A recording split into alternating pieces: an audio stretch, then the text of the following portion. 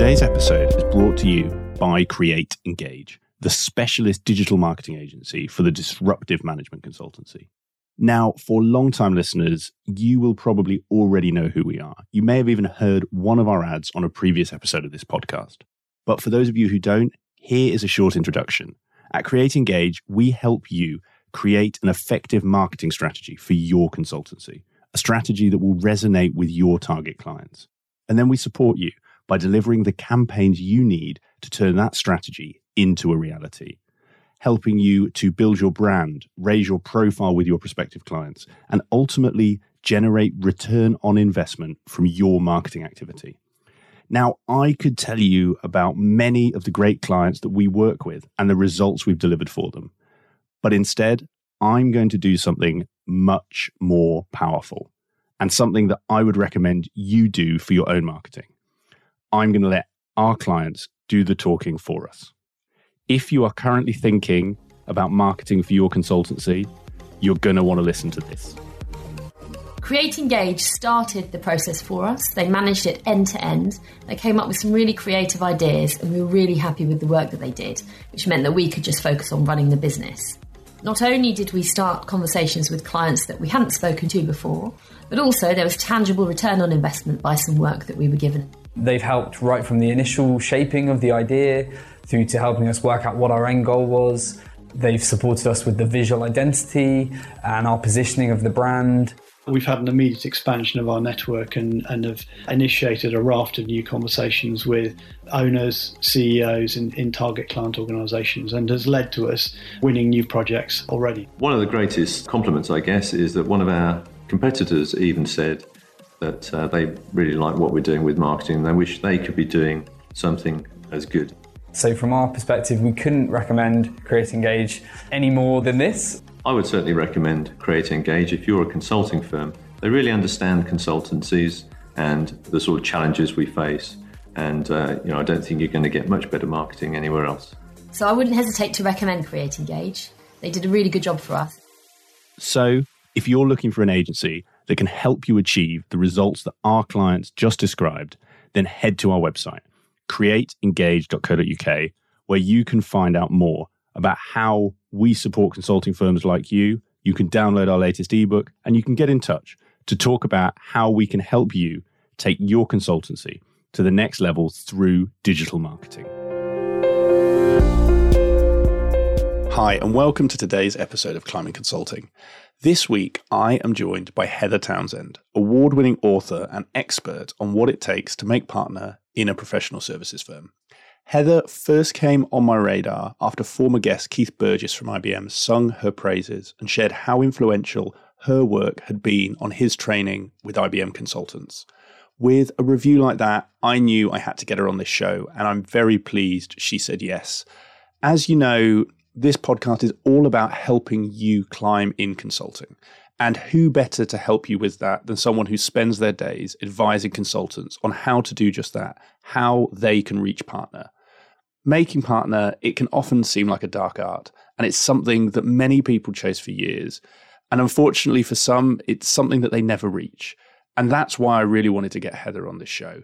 In her latest book, Poised for Partnership, she outlines a holistic 12-step approach that gives you the secrets you need to succeed. And in this episode, we dive into some of those key areas for you to think about. We talk about what those 12 steps are and why you need to be really deliberate in the order in which you approach them if you want to succeed. We talk about partner business cases, what it is that many people get wrong, and what you should be thinking about and doing in the run-up to the promotion process to give you the best chance of success. And for anyone running a consulting firm, running a boutique, we also talk about what you should be thinking about when developing your partner progression process and how to avoid the biggest mistake that many boutiques make when it comes to partner promotion. Whether you are on the cusp of partnership or you're earlier in your career and you want to lay those foundations for success, Heather shares so many great insights, tips, and advice in this one. And I know you are going to get so much from what she has to say in this interview. So with the intro over, all that's left to say is please sit back, relax, and enjoy today's conversation with Heather Townsend. Heather, welcome to the show. Oh, thank you, Nick. I feel very honoured to be a guest. Well, I think the honour is all mine, because having heard so much about you from a former guest, Keith Burgess, I had to get you on the show. And when he kindly introduced us and you kindly said yes, I was very excited about this. So thank you very much for coming on. For those who may not have listened to the Keith episode, may not be familiar with yourself or your work, could you, to kick us off, give a background on who you are and how you got to where you are today? Yeah, of course. Well, I could start when my mother met my father and looked over, but we won't go back that far. So I joined BDO, a top 5 accounting firm at the time, now a top 5 accounting firm, actually becoming more of a, in the accounting firms that are these big multidisciplinary firms, a Big 4 light. I joined them in 2004 in learning and development. And you could say that was the point that I became really fascinated about what it takes to make partner. You could say if I was feeling really geeky, that's where a large part of my life's work began. So I could see these great accountants, I could see these great tax advisors who are all brilliant technicians, are really good at their job, but they weren't making it past senior manager director. And me being me wanted to find out why. What was the secret sauce, this key ingredients to move from a senior fee earner to a partner? And you see that in the consultancy world. Brilliant project delivery people, brilliant program directors, brilliant at maybe their little bit of transformation, but they never make it to partner. So the credit crunch hit. In 2009, I was part of that casualties. 10% of the firm were let go at the time. Half my team went, and I set up on my own.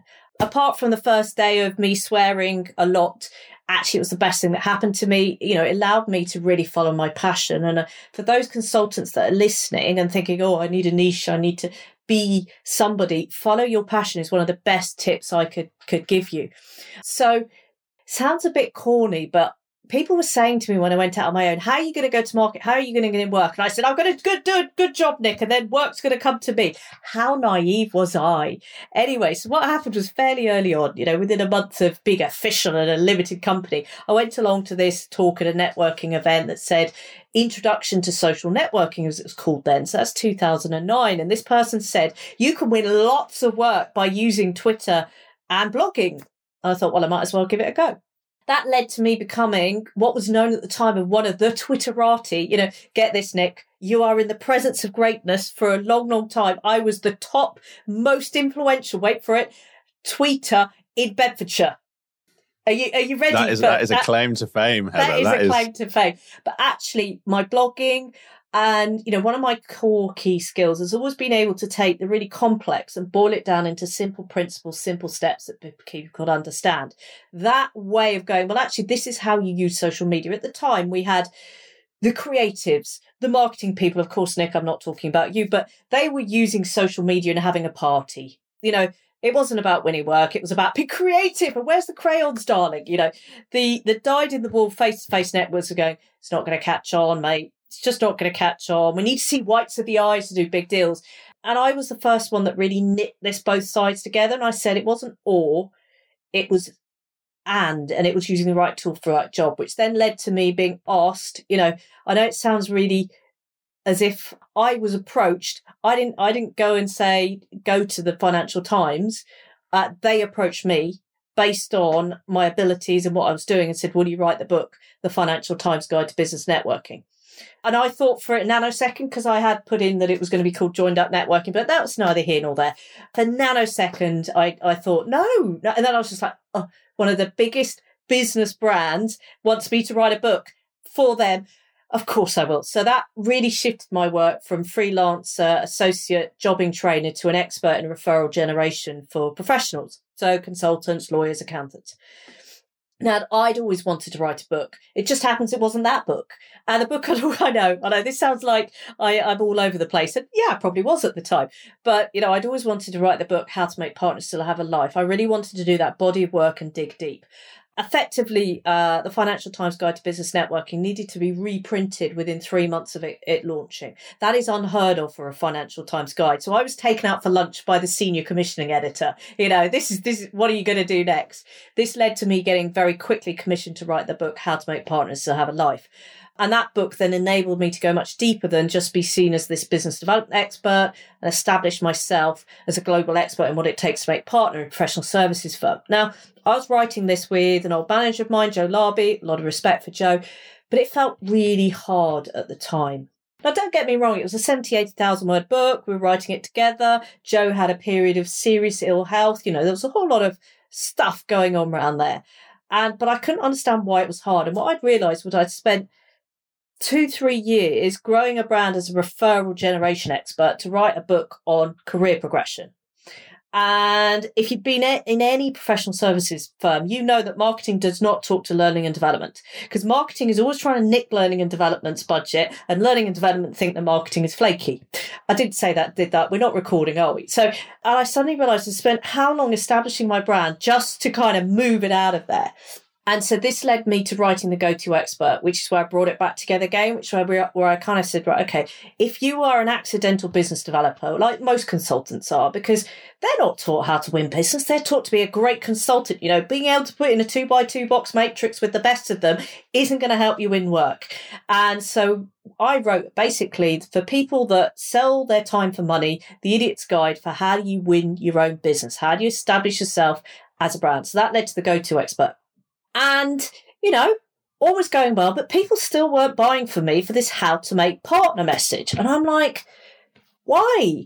And then suddenly this American consultant rang me up, paid severely over the odds for what I was normally charging. I was obviously having a good week that week. And the penny clicked. People wanted help in that last 3 years. How do I go from senior fee earner to partner? Not do I have a life, not how do I go from manager to senior manager. It's how do I go from director, leading consultant, managing consultant to partner.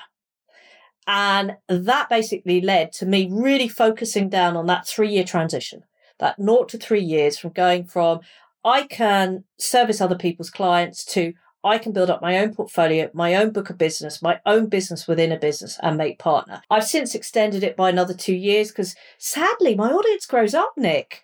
And they're like, Heather, we're now a junior partner, help us. So I work with people in the first 2 years. But that led to the book, my 4th book, Poised for Partnership, which is where I really went deep in how do you go from that senior fee earner to a partner? How do you build that personal case, that business case? What does it look like? And from that, since this point of writing this book, that's what I spend 50% of my life doing. I am seen as the global expert. I'd like to say there's loads of people vying for it, but I'm the only idiot who is willing to be that niche on that particular career transition.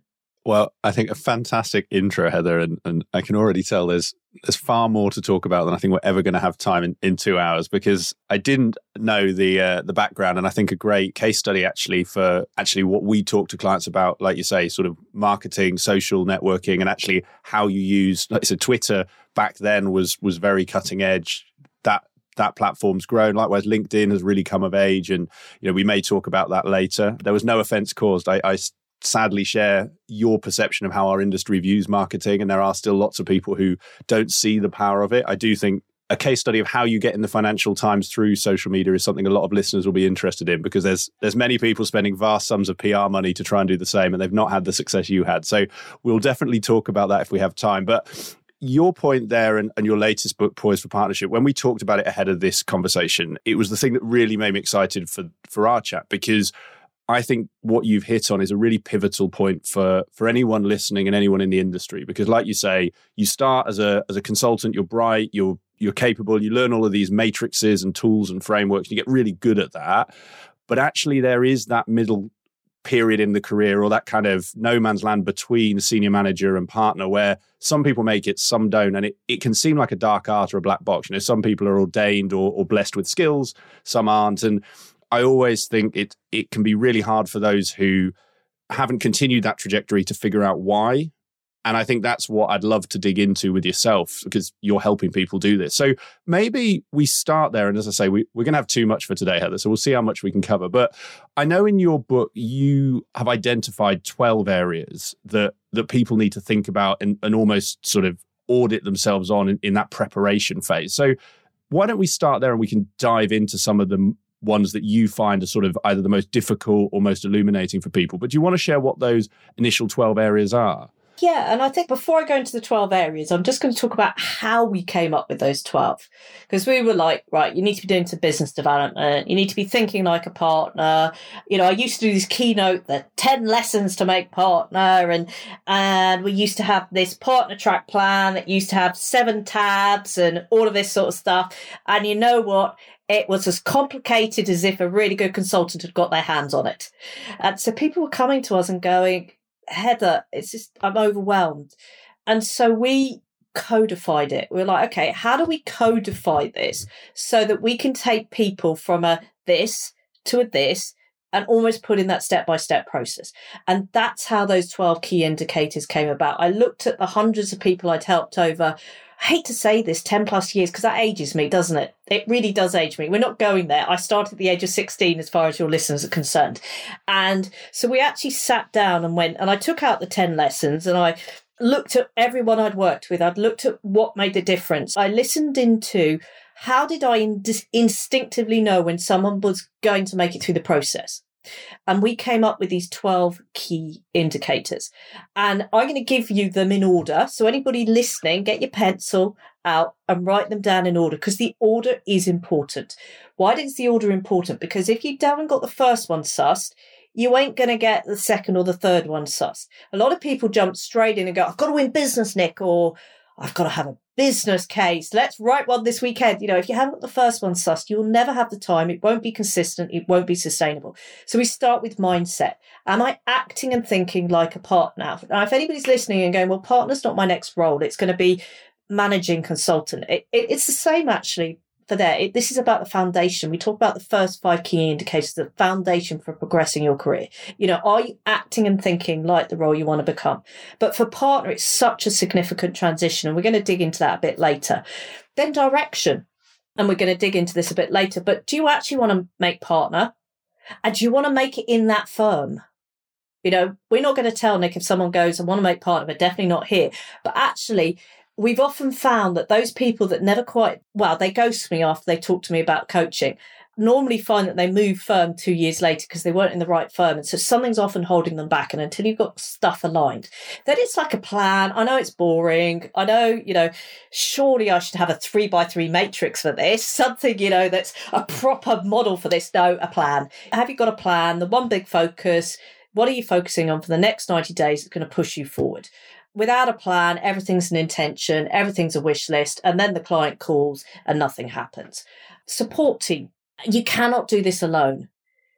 People see these consultants and think, wow, they're a lone wolf. No, you cannot do this alone. In law, actually, you can maybe get to partner on a loan, but you'll fall over if you want to go up the ranks of partnership. But very much in a consultancy, consultants go to market together. They generally earn their money by follow-on work from a big piece of work. It's follow-on work. You've got to do this collaboratively. You can't do it alone. So we talk about your sponsoring partner, your mentor, your external coach, friends inside and outside of work, a supportive home environment, all of this sort of stuff. Who is that team? It's a marathon, not a sprint. Who is that team around you? Delegation is 2 angles. It's people go, of course I can delegate. Yeah, of course you can delegate. But have you built your preferred crew to delegate to? I'm particularly thinking of those people that have got a matrix organization. They don't necessarily have a defined 3 people that they always work with, that there's bench strength. Have you actually built your preferred crew that you can feel safe to delegate with? There's a whole lot around delegation and mindset. So those are the first 5. If you haven't got those, you will never create the time to win work, your own work, and then to build a business case off that. So the next bit is, can you win work? The next 3. Go to expert. Do you have a strong enough personal brand that work will come directly to you rather than your partner? Very simple. Do you have that profile and reputation in the marketplace that work will come to you? Referral network. Do you have enough connections internally within the firm? Most of the consultants listening to this, particularly if they're in, even if actually they're in a what we would call a boutique firm, that internal firm marketplace will still be the most important source of work. Who is the referral network?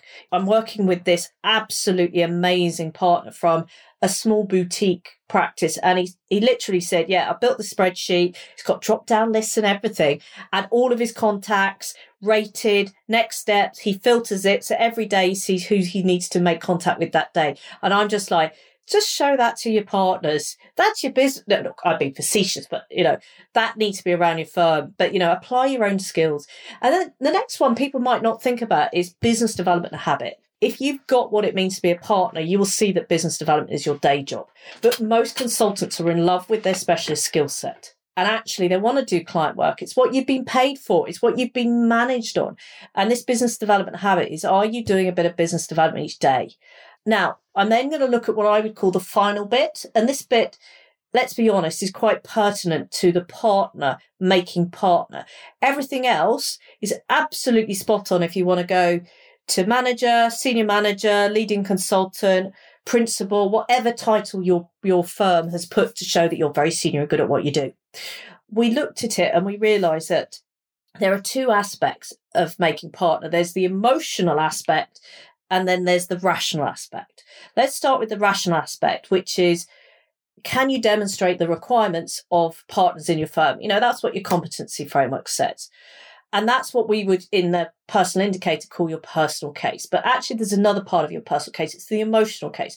You could be the most amazing consultant. You could be brilliant at winning work. You could be billing the most, building up stuff. But if your partners don't like you, if you are countercultural to how your partners work, it's, as that phrase goes, turkeys do not vote for Christmas. Partners do not bring somebody who's going to ruffle feathers into their partnership. So that's why we had to bring it out as an extra key indicator. It's that emotional. Your partners want to be able to look at you and know at a gut level feeling that you will be fighting with them in the trenches when the chips are down. That you won't be going, I'm sodding off to PA consulting.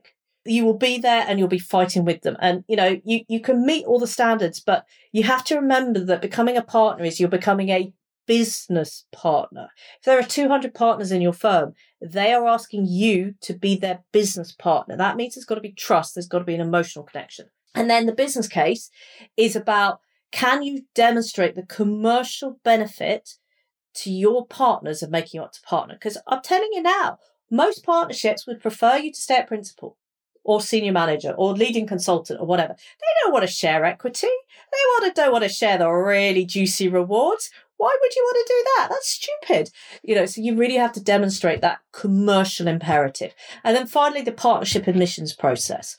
Now, you might go, but I'm in a tiny firm, Nick. It doesn't matter how big or small your firm is, there will be a process. It might be very informal. Or it might be if you're in one of the big consulting firms, maybe one of what I would call the big four. You might know though, but the PwCs, the KPMGs, they'll be in a very established process. And when you understand that there's a very established process, whether formal or informal, you can then put the right bits in place, such as building your profile, building the relationships, making sure that pitch works. I've worked with people that are brilliant on paper, but haven't practiced their partnership pitch, and then they lose it on the partnership panel. So that's the list of 12 indicators for you, how they came about. Fantastic. Well, I was going to ask about how they came about. So thank you for answering that up front. And I think a really good overview. And I think your point around actually the ordering of them being very deliberate and important is a critical point, because I think particularly regardless of consulting, but in today's world, it's so easy to jump to the quick fix or the thing you hear about. And like you say, BD, I think, is often the thing we hear. But actually, I think that methodical approach will be really useful for our listeners. We don't have time to, nor do I want to steal the book revenue by going into every one of them. But I think there's some fascinating ones, just hearing what you're saying there. And actually, Heather, my mind works chronologically. So I do want to come to the final bit, because I think that will be really interesting. But chronologically, let's start at the beginning, because you said that is the most important one. And actually, you can tell me if these can be sort of combined, but that mindset and direction sounds fascinating, because I think back to when I was a consultant, and I remember hearing so many senior managers, directors say things like, oh, I'm a great delivery person. I'm not a salesperson. I'm a delivery expert. And that mindset shift, I imagine, is that first point of going from, you made the comment earlier, that sort of, I can do 2x2s to I can go out and win work. So maybe we could just start there and understand sort of what are the challenges when you're working with consultants? What is that mindset challenge you find them having, and how do you advise people to kind of make that shift? Actually, it's really important that we split mindset and direction up, Because you could have the direction that in 5 years' time, Nick, I'm going to be a partner and it's going to be in this firm and you know your direction. But actually, if you're not got the mindset, it's not going to help. So I am going to split it up and go into detail. So Nick, I'm now going to apologise to any listener that's hungry. And I always tell this to people to help them really get what it is.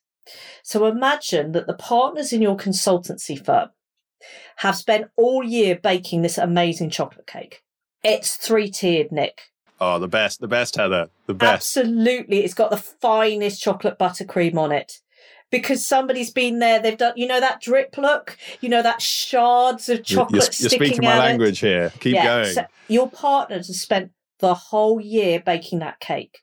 They've decided, and they put out responsibilities, who's on icing duty, who's, that core cash cow that's doing the eggs, the butter, the chocolate into the main sponge.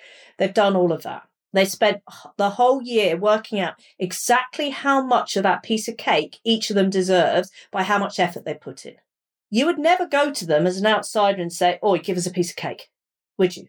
But this is what most people do when they are thinking about making partner. They're doing the equivalent of going to their partners and saying, "Oi, give us a piece of cake. I've been with you 5 years, 3 years. I've hit every billable target. I deserve a piece of cake." It doesn't work like that. People forget that making partner is not another promotion. Fundamentally, this is where on the day that you make partner, now I know there's a few consultancies that are limited companies, so it's slightly different, but on the day that you make partner, you'll resign from the partnership. You'll get a P45, you'll become self-employed, and you'll have the privilege of buying into a slice of the firm. You, in effect, become a business owner. And there are a lot of mindset shifts that need to take place from senior fee earner to actually earning a slice of that cake as a business owner. And when I talk to people about that chocolate cake, the penny drops. You've got to think of yourself as a business owner.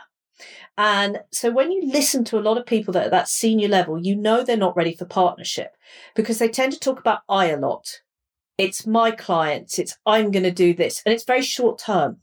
When you listen to those that are ready for partner, they're talking about we. They realise it's collegiate. They're not just talking about my clients, they're realising it's the clients of the firm. They're seeing a far more medium, long-term picture. Now, consultants are better than lawyers about seeing a medium, long-term picture. After all, most consultants are put in to do 6, 12, 18-month projects. But in all honesty, most people who are not ready for it are thinking very much here now, I need to hit my billing target, it's all about me. Whereas we know when they're ready for partnership, they're thinking about we. They're not talking about a collection of clients. They're talking about their practice, their business. So why is mindset so important? Well, a lot of training that's done is at the very tactical element.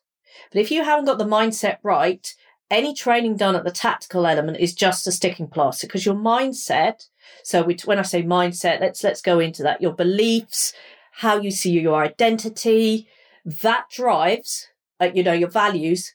Those things drive what you focus on. What you focus on drives your behaviours and activities.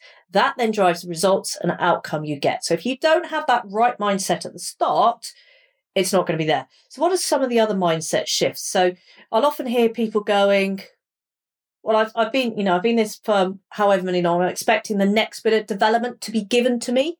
If you're truly a self-starter, entrepreneurial, because that's what you are as a business owner, you will be driving your own training and development. You'll be pushing your own development forward. You'll be coming up with the initiative. Just think about it. Your partners don't want a fellow partner to sit there and say, well, what do I do now?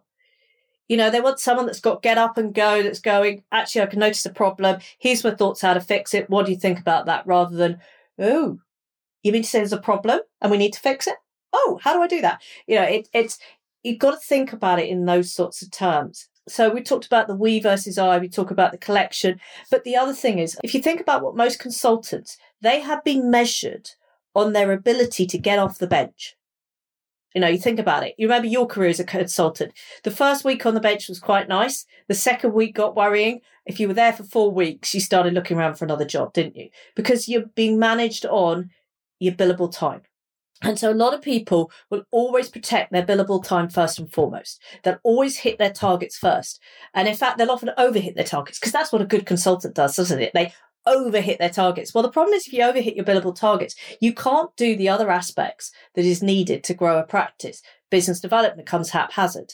You can't build up that preferred crew gang that you'll get onto your projects behind you. As a result, you then get stuck being this brilliant technician who never quite establishes their brand, who never quite gets out into the marketplace, who's never consistent enough with it, who always has an intention to push their career forward, but 6 months goes past. This is why that mindset and changing the language, changing your identity is actually the first steps. Because if you realize that your day job is business development, managing people, developing people, and client delivery, it's so much easier than if all you're thinking about is client delivery. Firstly, I love the example because I am a big fan of chocolate cake. So you had me sold there. And there is, I think, something in that, and we'll come on to direction shortly, because implicit in what you've highlighted, and I think sometimes does get lost, is exactly that point, is you are moving from employee to business owner. And sometimes that in the firm doesn't feel like a big shift. But like you said, that mindset of I'm owning a business. And I guess, and this might be a direction point, so pause me if it is, but there's probably quite a fundamental question of, do I want that? Because it's very often, anyone listening to this show understands that partners get paid well. They get a decent chunk of the chocolate cake. The directors, the lead consultants might get a smaller strawberry sponge or something not as good. And that's what we focus on. But actually, to your point, it's, do you want everything that comes with that cake? And I'm interested, and you tell me if this is more of a mindset or direction thing, but is that something you encourage people to think about as well, in terms of, obviously it's but also is this really, do I want to be an entrepreneur? Do I want the risk that comes with that business? Yeah, and absolutely, because if your heart's not in it, you're never going to really commit to it. And in my first book, we've got the foreword by, well, not my first book, but my second book, but the first book really on this topic of how to make partners and still have a life. We've got the foreword by Charles E. Green. People will know him of Trusted Advisor fame, to his friends and, me, Charlie, feels good. He put in the foreword, there is something worse, and I'm paraphrasing slightly, there's something worse than not making partner. It's making partner and hating it. And this is the whole point, is if you don't love it, if you're not going to commit to it, you're going to be average at best. But the problem is, if you think about it, people that go into consultancy are naturally ambitious, bright and talented. Idiots, those that aren't the sharpest tool in the box, don't make it, do they? They get quickly shuffled off to industry with a smile, and everybody turns around and goes, how do they get through our recruitment processes? But, you laugh about it, but it's true, isn't it? So we've got these really bright, ambitious people. So there becomes this culture of, well, why don't you want to make partner? You're good. Partner is seen as the ultimate accolade. It's seen as the marketplace has gone, Nick, you've made it. This badge of you're good at what you do, you've got to that ultimate thing. We talk about it when people walk through the doors of their office building on the day they make partner, they walk a little bit taller. Their head is held a little bit higher. There becomes an innate amount of confidence with it. And, juniors talk about, how long for you to make partner? Where do you go for it? It becomes this mythical thing that if you don't want it, you've got to be stupid. Literally stupid as in, not as bright, but why wouldn't you want to be a partner in the McKinseys, the PAs, the Boston Consulting, but even the small mid-tier stuff? If you go and be a director, a consultant for EY, you're going to get paid over 200 grand. But as a partner, it's not quite add another zero on it if you're just small, but there's a fairly serious lot of wonga going to you if the firm actually delivers that year. And so people go, well, why wouldn't you want to be seen as the best? Why wouldn't you want this level of reward? What they don't see is the pressure that comes with it. What they don't see is the risk that comes with it. The pressure as you're building, as a junior consultant, you think you're stressed. Now, when you look back and you think, oh, you had it easy just then. And suddenly you think about the pressure that comes with being a partner in a firm.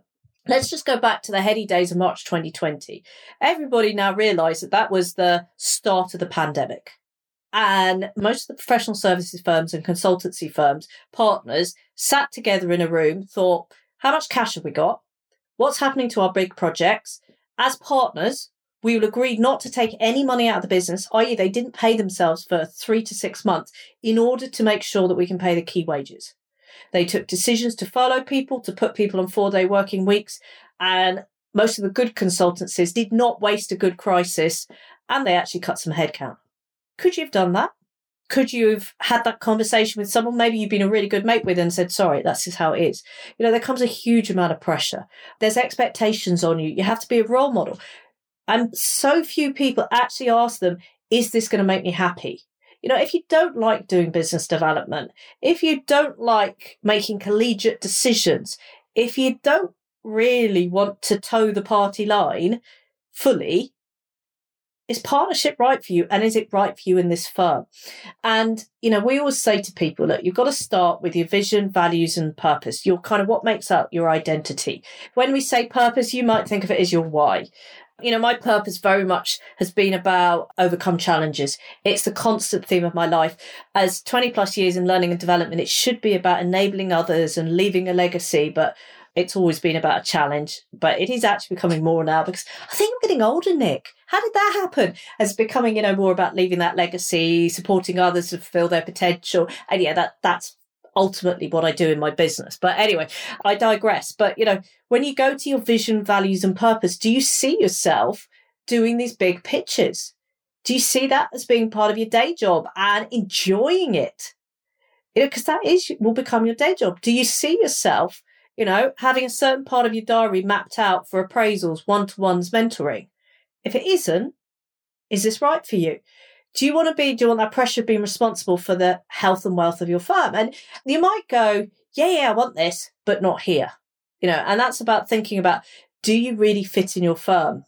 I want to come on to that. I'm conscious. I think you've answered the first, that you actually answered what I was going to ask around how people can think about this for themselves. And I guess just because I always like to dig in probably to more level of detail than some people listening will be concerned about. But for some people who, you know, what you've just said has really resonated, they're probably thinking, right, Heather, I want to go and spend this weekend thinking, I think I know my vision, values, my goal, etc.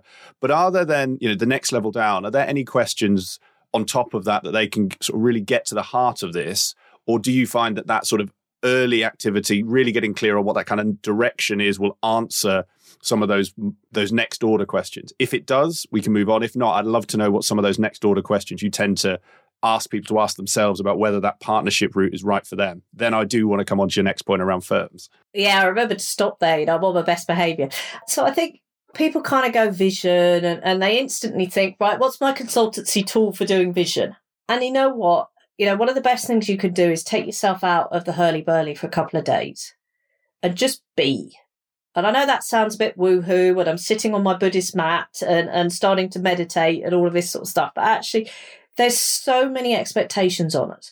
And most people have got responsibilities at the you know, when they really start thinking about partnership, whether that's a mortgage to pay, whether that's a young family, whether that's a husband, wife, spouse, significant other. You know, it might even be unlucky and aged parents starting to do that. And we've got so many people's got expectations on us. So the first thing I do is you've got to get clear about what is right for you. What is absolutely right for you? So there's many tools. So, you know, we outline in the book, How to Make Partners Still Have a Life. We talk about thinking about the roles that you plan in your life. So for me, mother is very important. As somebody who's just started dating my teenage daughter, I also got big, bad, scary parent in my role description. And I think that's really important. And it's like, Rose, next time you bring him over, he is having food with us, so I could talk to him, look him in the whites of the eye and try not embarrass him too much. But, you know, that is part of my vision. You know, I don't think my son, who's nearly 17, is going to bring anyone home for that very reason. But, you know, it's, for me, part of my roles is I see myself as a fit, active person who's, you know, I like to see myself as slim. The fact that there's an extra stone suddenly appeared is neither here nor there, and that will be going in the next 6 months. But, you know, what are these roles? What are these things that you naturally take on that identity? So let's almost give the contrast. A lot of people, you know, family first. Absolutely. Family absolutely first. But then you have to look at the life of the consultant. Now, since the pandemic, and there's far more flexibility to work anywhere rather than just at the office or the client's office, you know, the pandemic's been a blessing for many consultants. There's a chance to work from home without anybody going, are you working from home or are you working? You know, that whole, and you know what, I know anybody listening to this, you are billing, you know, it's not a 40-hour week. That's a light week. I know for most of you that your time is not your own from 6 a.m. Monday morning to 6 p.m. Friday. But you've got to look at it. If your roles is being an attentive, hands-on parent, how does that match? And it might be that actually you need to think, well, actually for a bit, I'm going to be a jobbing consultant who does a damn good job, but I'm not going to push ahead with my partnership ambitions until my family is turning around to me and saying, I need food in the fridge and I need you to drive me there, but otherwise just leave me alone. That's life with teenagers, basically. You're far too young, Nick, to sort of know that conversation. We're at the other end. Our son is coming up to 1, so we've got the other end of but please carry on. Yeah. So you've got to look at those, the roles you want to play, the milestones you want in that roles. One of my milestones is to be a runner again. 3 years of injury is kind of circumventing that. But, I will beat my last run time, which was 1st of January 2020. And I will beat that and I will go sub 27 minutes. However, at the moment, I haven't been allowed to run for 3 years, but that's by the by. But in my head, there are milestones within that. So, think about your work goals, think about your roles inside and outside of work. Some of the people listening may have a very strong religious faith. If you're going to do the Friday prayers, if you're going to fully, observe all the rules and the rituals around the Sabbath, how does that match in? Is that possible in your firm you're in? So that's a really important thing. I also get people to encourage them to look at their values. And people go, of course I know my values. And then they trot off the normal stuff, integrity, family orientated. And you know what? Forget what you think you need to say. Go to the internet, download one of those sheets that's got about 50 words to 80 words of types of values, and go through and kind of circle the ones that really resonate and those that you see as part of that guiding principle, that guiding rule of how you live your life. You're going to end up with about 30. And then what I want you to do is go, right, okay, you're not allowed 30. You've got to whittle that down to 15. Then you've got to whittle that down to 8. Then you've got to whittle that down to ideally 5 and prioritise which are the ones you really can't live without. And then look at those and go, how have those informed the decisions you've taken? The other thing about values is you often realise their existence when you suddenly get really annoyed about something for no reason. So my sister-in-law was in a wheelchair. She's not anymore, but she was in a wheelchair. Also, I'd just come out at the time when I had push chairs and kids and this like that. And I went into our local post office. And if it's like most local post offices, thin aisles, stacked full of floor-based merchandising that's impossible to get round unless you're an able-bodied person. And I was fuming having left that shop. And I'm like, get a grip, Heather. This is a shop. You can't influence this. Get a grip. And I suddenly realised there was a value that I hadn't realised that was really important, which was about inclusivity. And that's why I stood up and called out the show organisers of the major trade show exhibition in the accountancy world and said, why have you got 2 all-male panels, one of which is promoting itself as who to trust about what's happening in the future? I lost a lot of key influence friends by making a stand, but that value was so important to me at that time. And this is how you often know about these values. Often, sometimes you realise they find you. I could talk about my values, freedom and autonomy. Why do you think I had a really bad time in corporate life?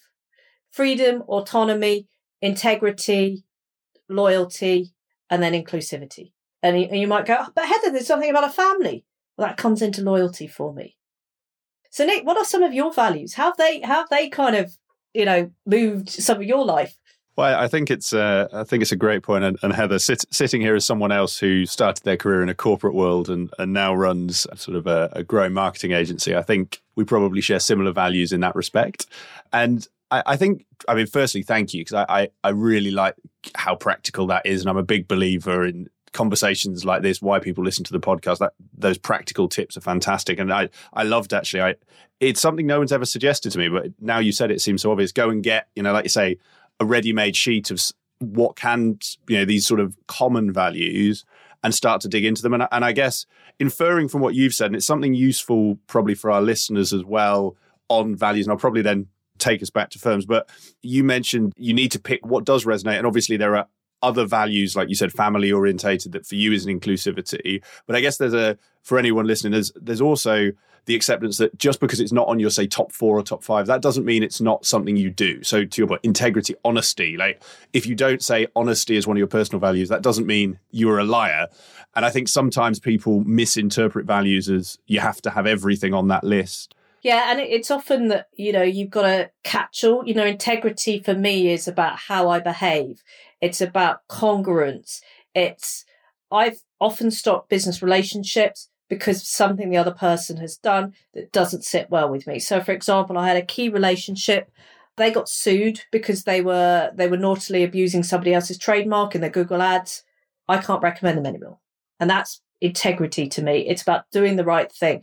And I think this thing about values is you're never going to have a complete match with the values of your firm. Now, how does a firm get values? Well, a firm's values is an amalgamation of all the individual people's values. The partners at the top generally set the tone for the values of the firm, and their behaviours determine what's acceptable, what is required. So they are very much, yes, the culture is about everybody's values, but actually it's the partners that dictate that.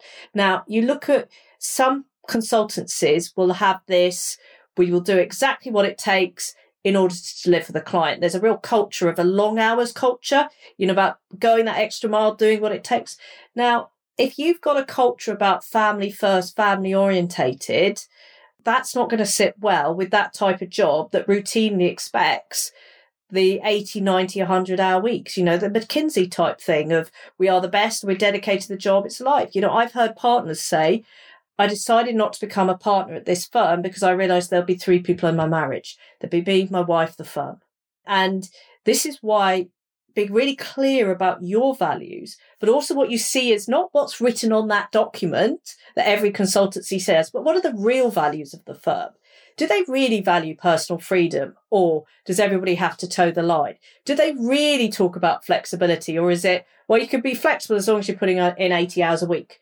What is the real values? And if that doesn't align, you're always going to have this bit of friction that you're wondering what's not quite right. You might not be able to put your finger on it, but you'll be wondering what's not quite right. You'll never quite be motivated to be your best. There'll be something that's lacking. And that's why it's so important there's a really strong alignment, because when you step up to the partnership, you are going to be dictating the values of that firm and also saying you're happy with them. And if that isn't congruent with you, you ain't going to last for long.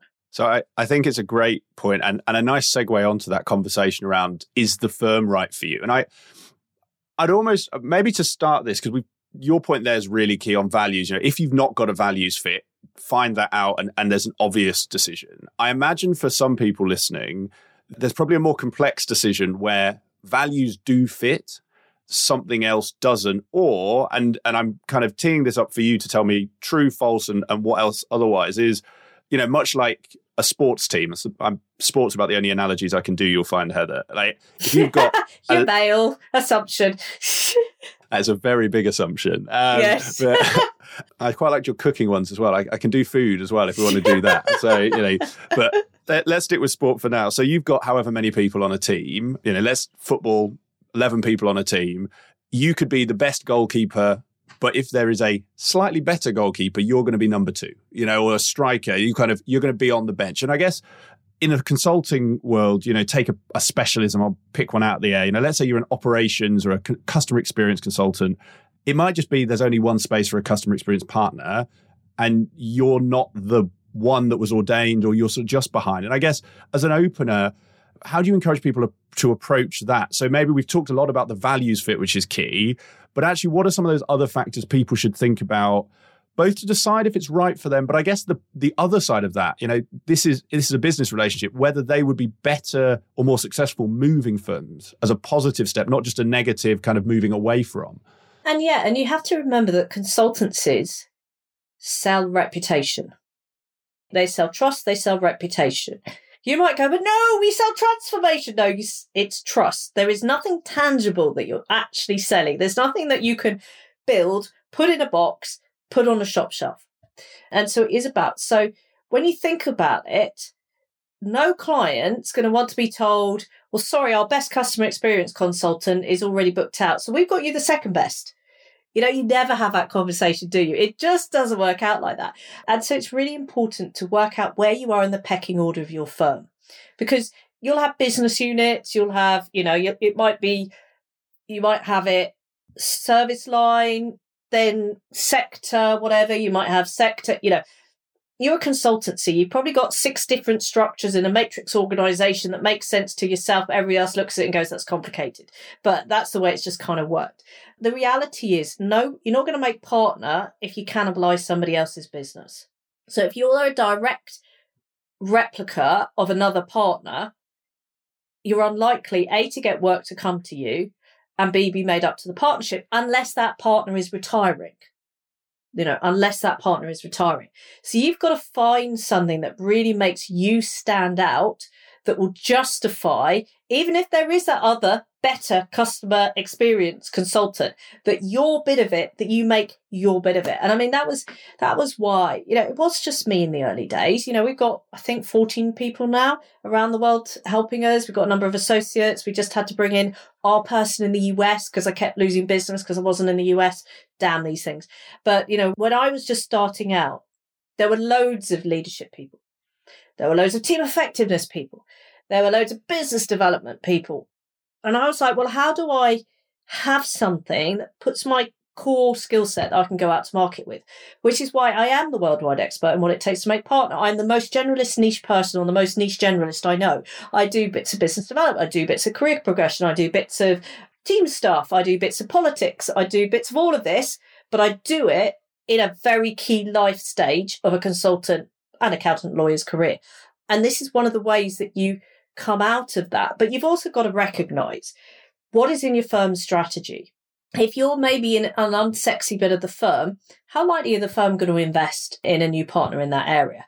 If your firm has decided it's going to go all in on pharma and biotech and that and life sciences, that sort of thing, and you've been that person in professional services, how much time and energy is going to go into that sector team of professional services? How much more opportunities, marketing, referrals are going to be whizzing around that little area of biotech, pharma, life sciences type stuff? And you've got to look at the strategy. If your business case doesn't fit in where the firm wants to go and invest in, it's a lot harder to sell. It's much, much harder to sell it. And you've always got to think of your bit as part of that. And, if you are that professional services expert, there'll be a consultancy out there for you. It's just the way that nobody in retail, even though that was my first 6 years of my career, nobody in retail would touch me anymore. No, I think a really key point, Heather, and also good reassurance for our listeners. And like you say, actually, I like what you said around knowing actually where you are and being quite objective about, are you the best in that practice? Are you not? And your niche point. We'll see how long we've got, because I could talk with you all day on niche, because I think you have hit on something that we say as a marketing agency to consulting firms, but it's the same for individuals, is, unless you are going to be the best in the world at one thing, really niche into what is that cross section where you can be the best, because there's a lot, we often focus, we talk about the best chef or the best footballer or the best something else. But like you say, actually, if you really try and bring that niche across a matrix, suddenly you can be the best at something very niche. But as for your business and for anyone listening, you can build a very strong consulting practice on something very niche, and I think that is often people, if you were imagining it as levels, often people will talk about that customer experience level, the operations level. I always give the example, you could say you're an IT consultant, but actually, if you're really good at, that bit where you take the IT and give it to the normal people, the kind of user bit, make that your niche and you will instantly get more attention for it. So I think your personal example is actually a really good example for anyone listening to follow as well. Yeah. And I've, because I know my areas so well, if you type in partner business case, you're going to come and land on me. If you type in how to make partner, you'll land on me. And I know this because I'm doing it all the time, by the way. I've got to get my ego kicks in some way, haven't I? No, I think, and having just done it, I can confer that is correct. So your digital marketing, Heather, is very good. But I think there's a really key point. There is something you highlighted in terms of practice areas, and I'm adding this more just for my listenership, because I get listeners from big firms and boutiques, is I think the other element, if I infer correctly from yourself, is also different types of firms look for different things in partners and different skills. And so I've seen people who didn't make partner at a boutique make partner at a big firm and vice versa. And I suspect comes back to your values and fit point, but that's probably something people should think about as well, is you can still have huge success. You know, if you're at a PwC or an EY, you'll still have huge success as a partner at a boutique. But if you're never going to be the right mold and values for the big firm, why not consider those smaller ones, and vice versa? Yeah, and you know, I've helped people go from boutiques mid-size to the big firms and vice versa. There is one thing that you can say about every single consultancy. They're all dysfunctional. It's just different degrees of dysfunction, you know. And I know you didn't think me I'd say that, but you know, you've got to remember, if you're in consultancy, politics is what you do. That's politics within the client, politics within the firm. It all comes back to, you've got bright, able people jostling to be seen as the expert, to be getting on the bench. You know, and there are some cultures in some consultancy firms where it's dog eat dog. You know, I might say the word Deloitte in the UK, but I might not. You know, that's well known for its very much ethos of you giving a lot of personal responsibility, expected to take a lot of self-initiative, but you'll also get hung out to dry if you make a mistake.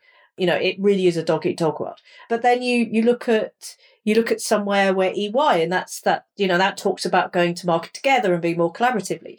It is about, if you're going to be at your best, you've got to be in an environment that encourages you to be at your best. If you're having to make too many compromises, you can't do that. And, you know, for some people trading up to the bigger firms, for some people trading down, you know, there's a reason why boutique consultancy firms are very good business. There's a reason why they get paid lots of money for them by bigger firms, because they bring a great business unit, ready-made, ready-cooked, into something. And actually, you know, I've worked with a number of those boutiques that have suddenly gone, oh, we're now 50 plus people. We need to get serious about our talent management. What does it mean to make partner here? Who needs a conversation helping them because they're telling us they're ready for partner, but they don't have a clue. Oh, yes, I do a number of those. Yeah, I guess I always give them the chocolate cake analogy. I think that brings us quite nicely onto, because I'm keen to dive into, you know, if we jump quite a few steps in your 12, I think it brings us quite nicely to that kind of business case, you know, when someone is at that level. So we've gone through quite a lot of detail in how to understand if this is for you. We have actually dug into some of the kind of rational aspects of the business case to what you talked about. But I'd be fascinated the emotional side, because again, as consultants, and I always get them mixed up, you know, we're the analytical types, the right brain, and we're not the creative, we're not the left brain. You know, you mentioned crayons and marketing earlier. You know, you know that's a myth, don't you? What, the crayons or the market or the brains? Well, no, the crayons, definitely. It's not a myth, but the whole right brain, we're left brain. We're going to have to end the interview here, Heather. I'm now grossly offended. But no, the whole right brain, left brain, it doesn't hang up in neuroscience. It's a gross simplification of what happens, and both sides of your brain do both.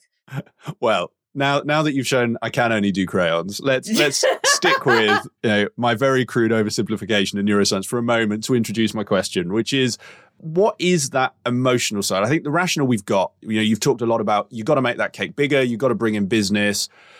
And actually, we've talked about values, but the emotional side, let me understand more about actually what that is and why that plays such a big factor for anyone who's going for that business case. Yeah, absolutely. So the first is, one of the things about a partnership is it's dysfunctional. Even outside a consultant, it's dysfunctional. What sane business owner would set up a business where they have potentially, say, 30 player, manager, owners? Because that's what the partner role is. They're still doing the do. They're still managing, bringing in work, and they're still owning the business and leading it. What sane business owner in their right mind would set up a business structure like that? Too many competing priorities, too much going on. But that is the reality of a partnership structure, is every single partner is a player, manager, owner. So as a result, we have a very collegiate environment. We have very collegiate decision making, which is why you, Nick, are like, why don't they just take a decision quickly? We know they need it. They know they need it. But why do they have to get 50 odd partners to say yes to this? This is the reality. You've got collegiate decision making. So that's one of the reasons why this emotional business case is so important. You need somebody that buys into collegiate decision making. If they want to be too much of a lone wolf, they could destroy the whole strategy. Now, you could say with most consultancies that most partners ignore the firm's strategy, do their own thing, but we're not going there. But, you know, there is a nominal strategy. And actually, what most senior leadership teams in a firm is trying to do is corral their number of partners so they are acting together as a unit. They're not going to bring people that are already a lone wolf or already got a reputation for doing their own thing. You know, that's why I did not work as an employee. I am too autonomous. I'm too independent. I'm too entrepreneurial. My team call me an entrepreneurial squirrel. It kind of says it as it is. And so... Sorry, Heather, why a squirrel? Oh, because I can get easily distracted like a squirrel. You know, like dogs. Oh, there's a squirrel. I am similar, as you can see from my question. Carry on. Exactly. There's a reason you run your own business now. There's a reason you do what you do. So yeah, this whole, people have got to buy into that collegiate decision making. So that's one of the emotional things. If I'm looking at you, Nick, and go, Nick, you're brilliant at business development. I could see you really helping this, and this, but you don't get along with so-and-so. You are going to be an arse with so-and-so. You will not abide by majority decisions. Already you failed in that member of the club bit. You are entering a private members club. We could go into the whole diversity and inclusion piece and why there's a lack of social mobility in most consultancies. And it often is because of that private members club. It's a lot harder to get there if your face does not look similar. And I think, there's a lot of people go, but it's true. You look at a lot of, say, particularly the boutique consultancies have been set up by white men who are very good at what they do. And then they wonder why they have difficulty getting people of colour, non-Caucasian and women people up to the senior ranks in their partnership. It's because we often take decisions about who face fits, and our brains are wired to basically go, if someone looks and sounds similar to me, they're safe. That, neuroscience does that. And that's why you have to come over this whole subconscious bias, which is why we actually need to put extra help to help get the potential of people that don't naturally fit into that white male box. So, it is about that member of the club. Now, if you think about it, imagine you're a partner. You're about to do this major pitch and you introduce, and here's my fellow partner. You want to introduce them as if they are brilliant, don't you? You want to kind of go, yeah, I absolutely trust this person. You want to come, when you're sitting there with a client, you want to go, you've got to speak to so-and-so. They are awesome. They, absolutely trust them with my life. That's what partners want from each other, because they are bringing, if you think about the consultancy model, you've got one partner, they're doing a project, it's about 2/3 of the way through. They're now thinking about, how do I sell on the next bit? What's the next bit of expertise? They are going to risk their reputation by inviting another partner in to that conversation. If you don't trust them, if you don't think they're good, if you don't think they're credible, you ain't risking your relationship with that client. This is why this member of the club is so, so important, this emotional business case. Not an emotional business case, this member of the club, the emotional personal case. A lot of people don't realise it, but when people are being made up to partner, there's something called a partnership agreement. That partnership agreement sets out how people are admitted to the partnership. There is almost always a vote. Now, the senior equity, full equity partners may have more voting rights than the fixed share partners, but we're not going there. But everybody has a vote. If you don't get enough people voting for you, you won't make partner. That's about your name has got to be known by the other bits. Now, you might be the best thing in sliced bread in IT transformation for professional services firms. But if the future of work people over in life science haven't heard your name and then they see you on the ballot paper, what are they going to do? This is about this member of the club, that emotional feeling. They've got to know you. They've got to trust you. They've got to think that you're going to be a good addition to the partnership. Otherwise, turkeys don't vote for Christmas. That is very true. And I think there's a lot in there, Heather, but I want to almost bring us back to something you said about halfway through, because I think there's a really rich discussion in that D&I piece, because I think in a good way our industry is changing. Is it changing as fast enough as we want? I think everyone would agree it's not, and there's lots of reasons for that. But I think you've hit on one, and I guess I'll ask both questions and you can sort of explore them in the order that works. As you talked about sort of those turkeys for Christmas. There's a bit of a chicken and egg thing here of, if a firm is run by white men and let's use what you said, that club is then less likely to bring people who aren't white men in. There's a, how do you get diversity in to start with? I guess then there's also a question for anyone listening of, if you are not a white man, is the answer that you have to pretend to be a white man? So do you suddenly have to like rugby and wear a barber? Or actually, how do you balance that tension of being your true self? You mentioned religious faith, etc., bringing what is true to you and your values while still being able to get into the partnership. So there's two questions there, and I think they link, but I'd be interested to get your perspective. So yeah, I think the world is changing. So let's go back to those heady days of 1998. As a female with an engineering degree, I had firms falling over me to give me a job, to be a sponsored student. We are now not 30 years on, but we're kind of getting there. So by the time my daughter, who potentially will go into engineering or something that's product design, goes in there, she will still have companies falling over her to put her, on whatever scheme because she's female and bright. So I look at it and I think I've failed. In the 30 years I've been in business, I've not changed it. But actually we have moved on significantly. We've moved on massively, but we still have a problem. We still have basically a job that requires long hours that is not family friendly. So I think the first thing we have to acknowledge is, as a profession, we are not as family friendly, flexible, and we never will be.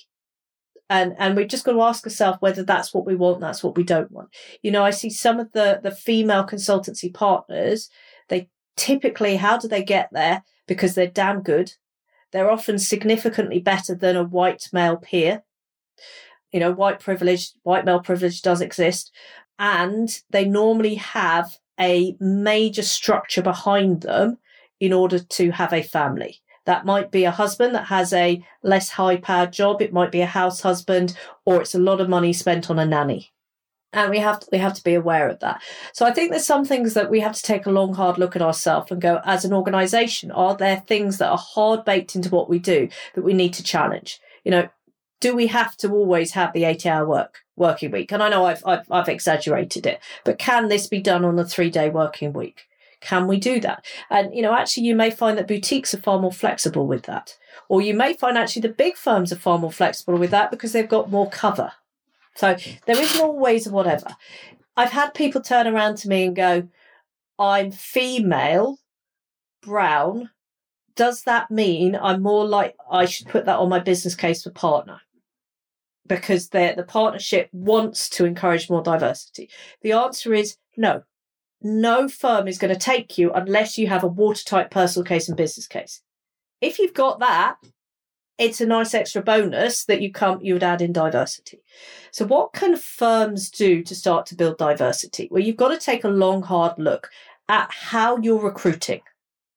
Because if you're going to the St. Paul's, you're going to the Russell Groups, the Oxbridge, if you're going to those same pools and you're asking people to have a 2-1, you're already stopping yourself from looking in more diverse talent pools. Can you start to do a degree apprenticeship scheme? Both my 2 children are good enough for Oxbridge. I would be disappointed they won't want to go there, that's where I went to. But actually, they both said to me, no, we want to do degree apprenticeships because we don't want to end up with 80 grand of debt. We want to be at the age of 22, having a degree 3 years ahead of our peers without debt. So they're pretty screwed on, my 2 kids. But actually, so the first thing you've got to look at is the recruitment side of things. Are we actively putting in barriers to stop these people coming in?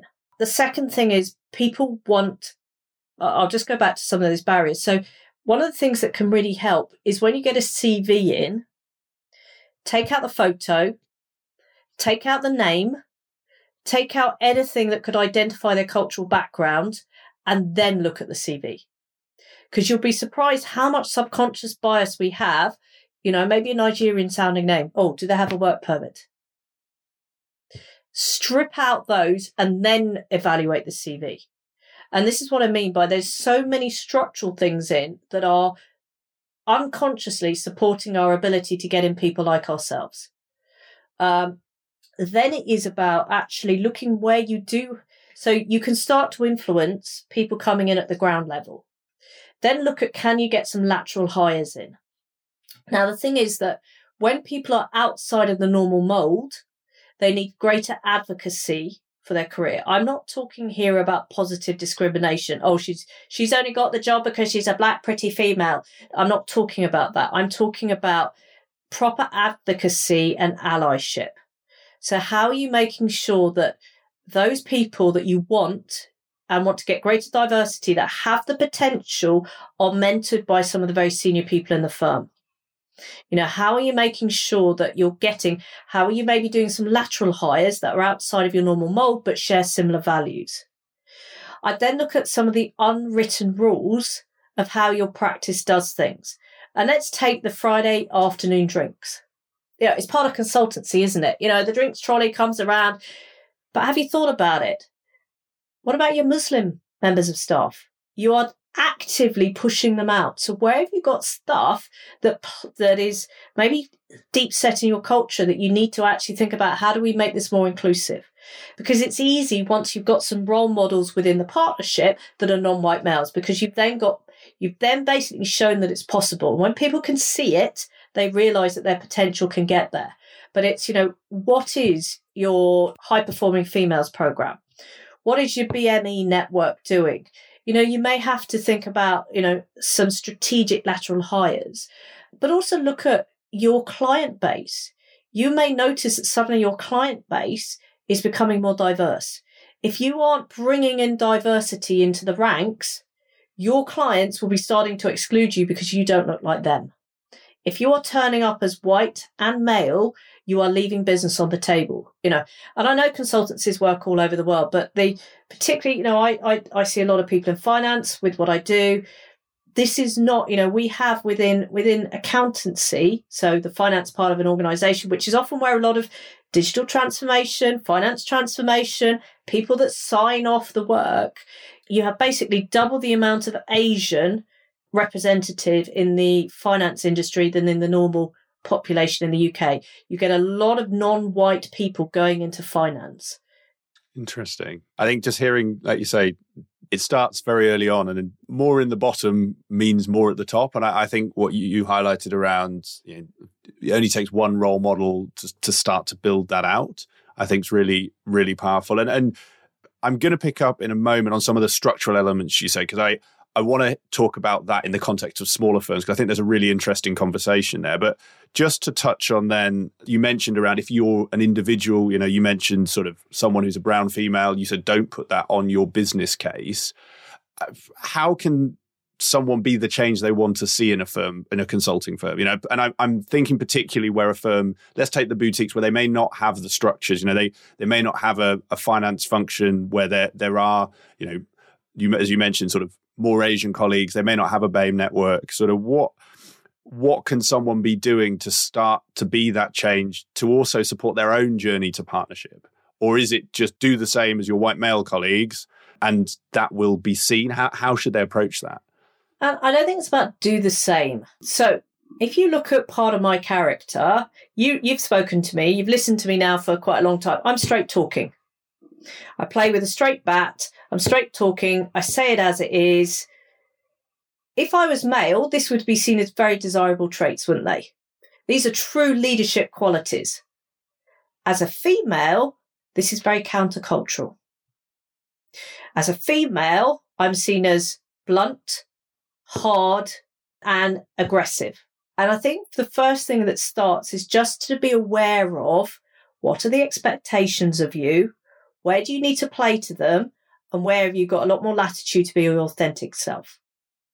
I have to spend a lot longer putting the relationship building behaviours around to not get labelled as aggressive, scary, blunt. But if I was male, it'd just be, that's Heather, brilliant. She tells you as it is. You always know where you are with her. That's excellent. It'd be seen as very different. So you've got to remember that. So you take the Afro-Caribbean. Often that figure is seen as overtly sexualized. I'm not saying that people should change who they are, what they are, but it's to be aware and not play into some of those stereotypes if you can afford not to. Now, you've always got to be yourself, but, you've got to be aware of this. So I think it's important. The next thing is, it was really interesting. I once read the appraisal forms of 10 people that were seen as the next partners in a law firm. And there was a distinct difference between the male appraisal forms and the female appraisal forms.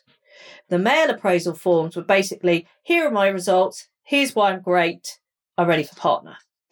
The female appraisal forms were, here's how I've been a great team player, here's how I've helped others. A lot more waffle, a lot more whatever.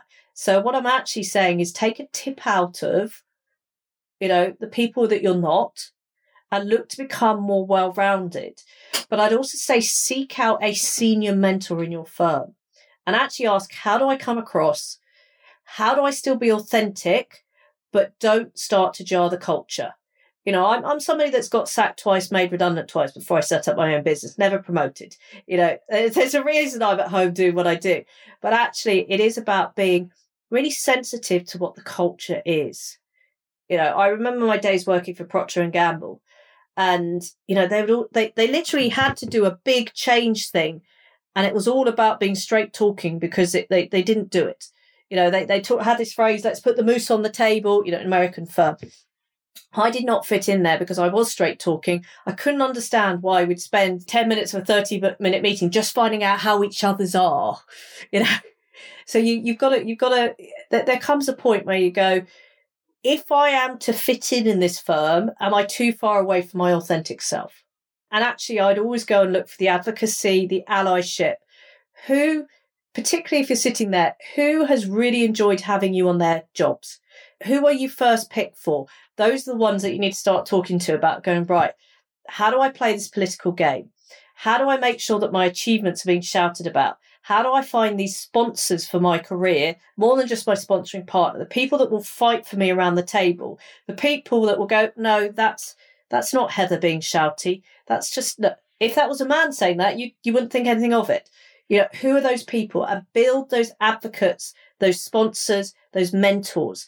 And it's about building that for yourself. So you've got, when the partners go and have those conversations, that your name keeps getting said for the right reasons. I think some brilliant points in there, Heather. I can also tell we could spend the whole day, almost into the afternoon. I think we could spend the whole day on this topic. I love the passion, and I do love the straight talking. It's something our industry is not known for, and actually is quite refreshing, and I think really helps people as well. We talked about it to an extent in sort of understanding the values, but sometimes I think that must be quite hard in knowing where you are for partnership if people aren't being straight with you, and someone's saying, yeah, you're great, but they're not giving you that truth. So I think there's some really powerful points in there, and that allyship, but also that find the people who do like you. It sounds so obvious when you say it, but so often we can look outside of the immediate circle of influence and actually, sorry, go on.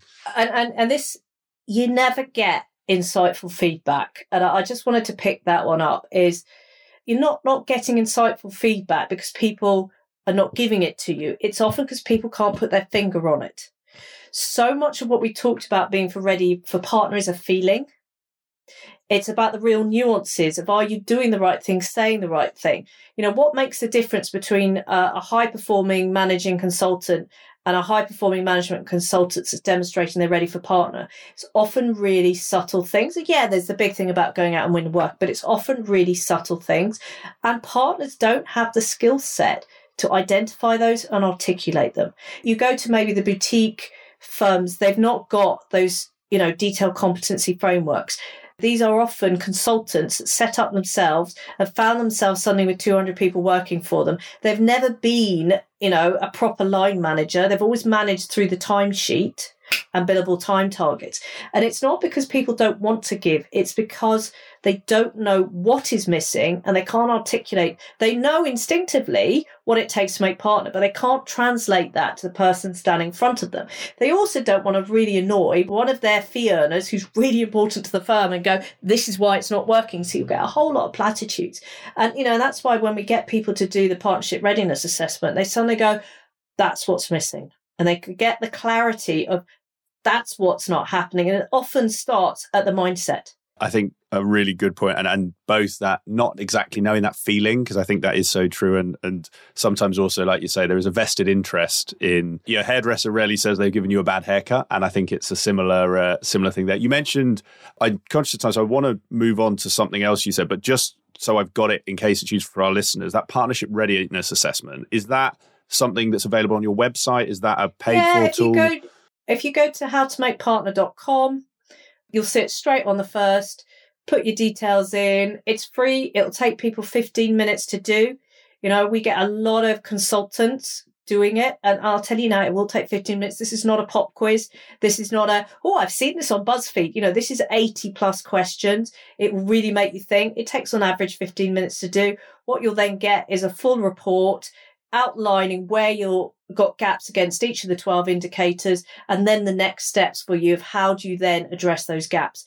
People come to us and go, wow, this has given me the clarity that my firm hasn't got. Or they go, wow, this has reminded me that actually what the partners were saying was real. Fantastic. Well, we'll obviously put a link to your website in the show notes so anyone listening can go there, find it on the homepage. I think that'd be really valuable. And you mentioned, we've talked a lot about structures of partnership and that partnership appraisal, that sort of partnership promotion process. And as sort of the final area for today, and it's very much focused on, I guess, our listeners outside of the Big Four, because like you said, the big firms, the likes of PwC, etc., the likes of BDO, where you were, they've got HR functions that do huge processes around it, the very mature. The PAs, the Boston Consulting, they've got big stuff. Exactly. What I'm thinking about then is, for our listeners where they are running, you mentioned 200, might be 50, might be 20, 10, and they're thinking, well, this sounds amazing, Heather, but where do I start? How can someone who's running a boutique firm actually start to build a partner development track or a partner process that does everything you've highlighted, is fair to their teams, fair to the business? And I guess, where do they start? What's the thing they should be doing to get that most benefit for that least input? So the first thing is the partners have got to agree they want to do this. I know it goes without saying, but, you've got 20 partners, 5 partners, they're all decision makers. So you've actually got to go strategically, is this worth us spending our time on it? Because there's no point doing it if it's not a strategic imperative. The next thing is to actually go to the strategy of your firm. Now, consultancies will have their playbooks. If you're a consultant, you don't have your war plan, your game plan, your all of this sort of stuff, then you're not a consultancy. Go home. You'll have that strategy. So the first thing to look at is in that strategy, what skill set, what abilities, what behaviors are needed by your partners in order to deliver that. You'll have something that says manufacturing is going to be hot in 5 years' time. So if you don't have anybody in manufacturing, who's got the skill set to kick open doors? Because you won't have a client base there if you don't have anybody deep in manufacturing. So who's got the skill set to kick open doors? Who's got the skill set to take their transferable stuff from, say, retail into manufacturing? Because it's still stock, isn't it, roughly? I love professional services. I sell time. I don't do this kind of stuff where you've got physical product. But, so you look at your strategy and go, well, where do we need a business case for partner in order to achieve that? If we think that digital, let's go, there's so many, I've realized that everything in consultancy is about transformation. Let's go future work. If we think the future work's going to be really hot, we're going to have a business case for, instead of our one future work, we want 3 future work partners because we're going to have a £20 million business in future work. So we're going to need 3 partners there. So actually, what are those 3 partners going to need? What's that skill set needed? What are the standards that we want them to get? So build that and then start looking at, right, okay, who in our current skill set, who is there that if we spent some time helping them develop, let's go back to those 12 indicators: mindset, direction, plan, support team, delegation. Help them with those 5 first so they've got time to actually start going out, building their brand, winning work in the future work, because that's our area we've identified. And that, you go back to those 12 key indicators because those are your structure to then help people develop into that. But you then need to look at, well, if we're considering who's right and ready for it, you want to have some kind of, these are the thresholds. Now, your consultants will want to know, do I need a £2 million business or a £2.5 million business? Do I need that within 2 years, 3 years? They'll want that level of certainty. You won't be able to give them that level of certainty. That's just how it is. But you're going to need to kind of go, well, actually, what are our minimum standards? What are our minimum things that people need to do? And then how do we test that out in the process? We kind of say use the partnership admissions process as a due diligence process. So a lot of people will do some profiling. I'm a little bit ambivalent about profiling. I'd be looking at their evidence. I'd be looking at them pitching their business case. I'd be looking at their numbers. I want to see it written down. I want to see it pitched. And I want to know as an organisation that we're proud to call them a partner. And at that point, they're ready. I think a really good overview, Heather. And I always like to ask this just because it tends to flush out sort of other useful topics, is that gives a really good overview of what people should do. The answer to this might just be the opposite of that. But for the boutique firms where maybe you have worked with them to help them shape that process, or you've spoken to partners who've been through that, are there any common mistakes in that kind of partnerships progression approach that boutiques make? Any common pitfalls you've seen? And if so, what are they, and what should people be looking out for as they build what you've described? Yeah, the biggest one I see is knee-jerk admission to partnership. And what do I mean by that? It's where people get admitted to the partnership before they're ready. Why do they do that? It's because it's like, well, so-and-so's been with us so many years. It would be helpful if they had partner on their business card for when we're introducing them to others. And we're worried that they might leave if we don't give them that element of step up. And actually, there are people rapidly coming up behind them. It's going to be embarrassing if someone else makes it first. We need to make them partner. And actually, there isn't that deep thought about, are they the right person for partner? What is the right person? And that is often, if you were to ask me for the one single mistake, I am often brought in to help a floundering new partner. And I'm like, you've got to feed yourself in 18 months. Where's your pipeline? What's going on with your pipeline? Where's your £2 million of stuff coming through? And ultimately what happens is you then start to get this dead wood at a junior partner level that's not going anywhere, which then stops other people coming up. You then get the bright, able people going, well, so-and-so's made it. They're not doing any of their own billing. They're still getting it fed to them. Why can't I make partner? And this is the big thing is don't make that knee-jerk reaction. You wouldn't just give equity away to anyone, so don't do it. I think it's such a good point, and it's the obvious one. Now you've said it, I imagine it's the hardest thing to stop when you do it, but the impact, like you've said, of that dead wood and the long-term impact on your firm, I can imagine is massive. And you will see Kills this in the firm. Exactly, and you'll see this in the work you do. And I think the last question on this bit, Heather, and we just because of the sort of resource you shared around that questionnaire for people thinking about making partner, for any boutiques who are, talking about building that structure for themselves, are there any resources, guides, anywhere you would point them to as a framework to start to build this? Anything that they could be using? Yeah, and I know it sounds like I'm self-promoting, but I really did write the only books on this subject. So I'd always get a copy of How to Make Partners to Have a Life, because that's probably the best one that takes people from new into consulting right up to managing partner. And you can clearly see what are the differences, what are the skill sets needed. And I think that's always worth a read. The next thing I would pick up is a copy for Poised for Partnership, because it is the only one that codifies, are these people ready? Now, I would not say take the partnership readiness assessment and bolt it into your process, because this is about getting people to self-evaluate. And if they think that it's linked to, well, I get it, won't I get it? They ain't going to answer it seriously. But actually, we've taken the partnership readiness assessment, we've white labelled it and slightly adjusted it so that individual firms can use it as a dialogue tool to help individuals with where they're at and what they're doing. It's a really good dialogue tool. I would then start to use that 12 indicator framework to kind of go, right, within our partnership admissions process, do we have our standard template for a business case that we want to know about? Have we set out these parts of the whatever?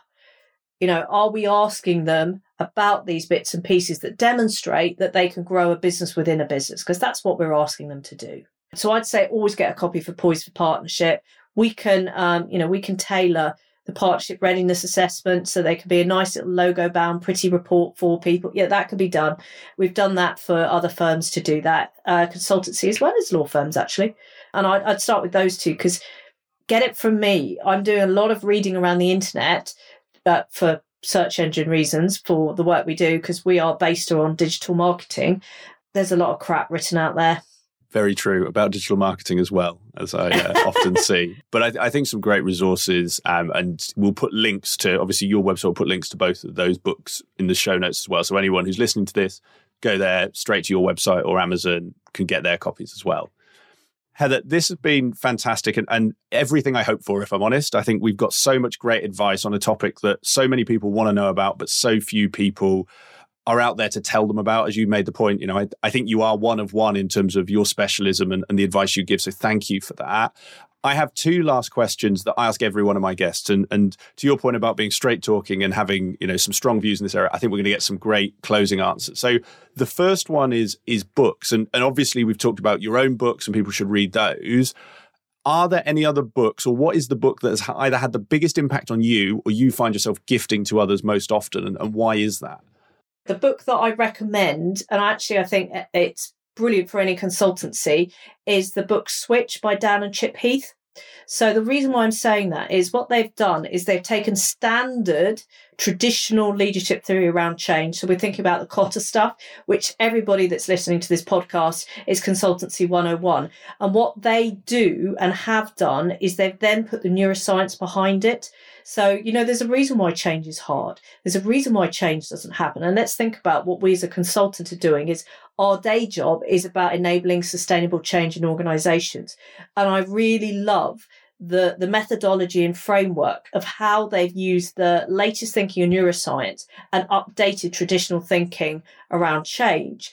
And we talk about it all the time. And I recommend that book all the time to our clients and members when they're thinking, well, how do I get them to do that new practice management system? I'm like, well, you've coded it in there. So it's not a rational problem. It's an emotional problem, right? So how are we motivating the elephant? Let's think about stories. Let's demonstrate the impact. Let's see how the emotions are getting into it. And I have to say, if I'm not allowed to include my own books, which I think is unfair, it would be the Switch book by Dan and Chip Heath. That's probably the one I refer to most of any of my clients. And actually the fact that we are focusing on consultants rather than lawyers and accountants, it's probably, if you're to read one book this year, it should be that book. It will revolutionize how you approach what you're doing within your clients' organizations. Fantastic. Well, I think a brilliant recommendation. And to be fair to you, Heather, I will couch your answer as if you read one book after our listeners have read both of yours, because it's a little unfair of me, but the joy of it being my show is I can set the rules. So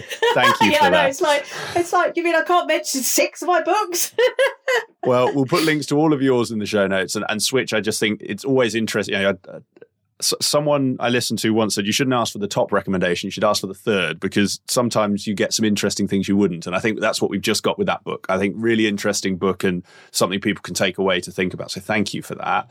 And then the last question, and interestingly, this will give you a chance to give advice to people we haven't talked about as well, because I asked the same question to all guests. And the question is, you've got 3 people in front of you. You've got someone who's just entering their consulting career. So right out of university or, just off an apprenticeship scheme, to your point, they're just starting out. You've got someone who is in that kind of middle, as 5 to 7 years. I'd know them as a manager. They've done enough to have options, but they're not yet in, I guess, where we talked about with your target client. So they're not quite looking at partnership just yet.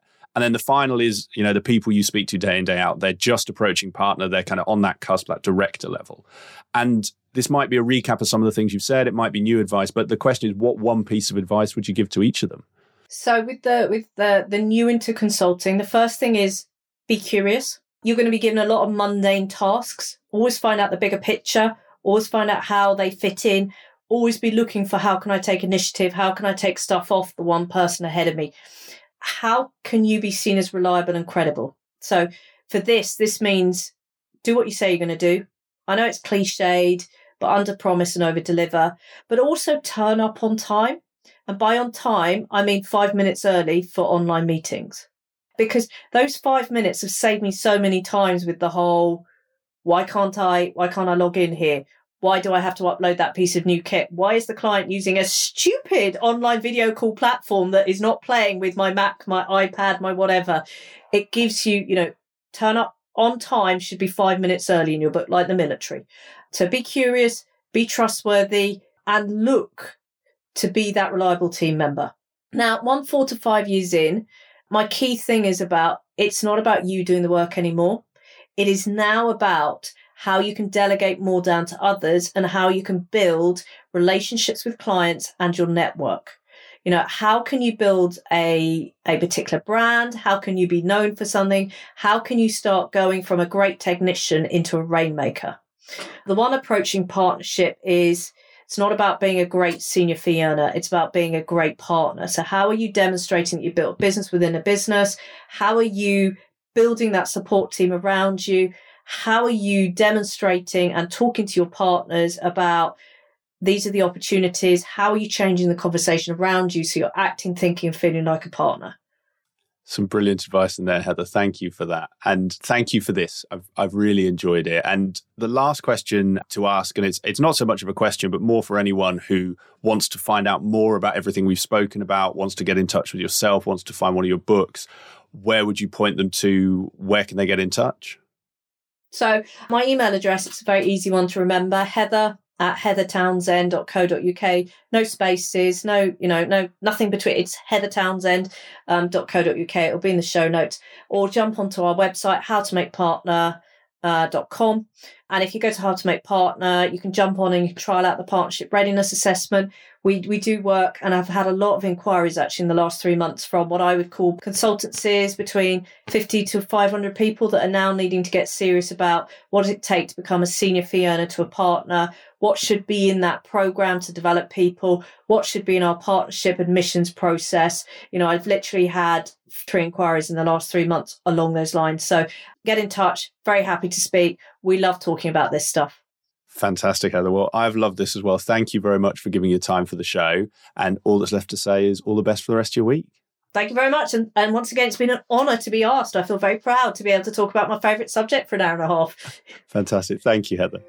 I hope you enjoyed today's episode of Climbing Consulting. If you have any guest recommendations, comments, ideas, thoughts on how I can make this show better for you, just drop me an email. It's nick@createengage.co.uk, and I really look forward to hearing from you.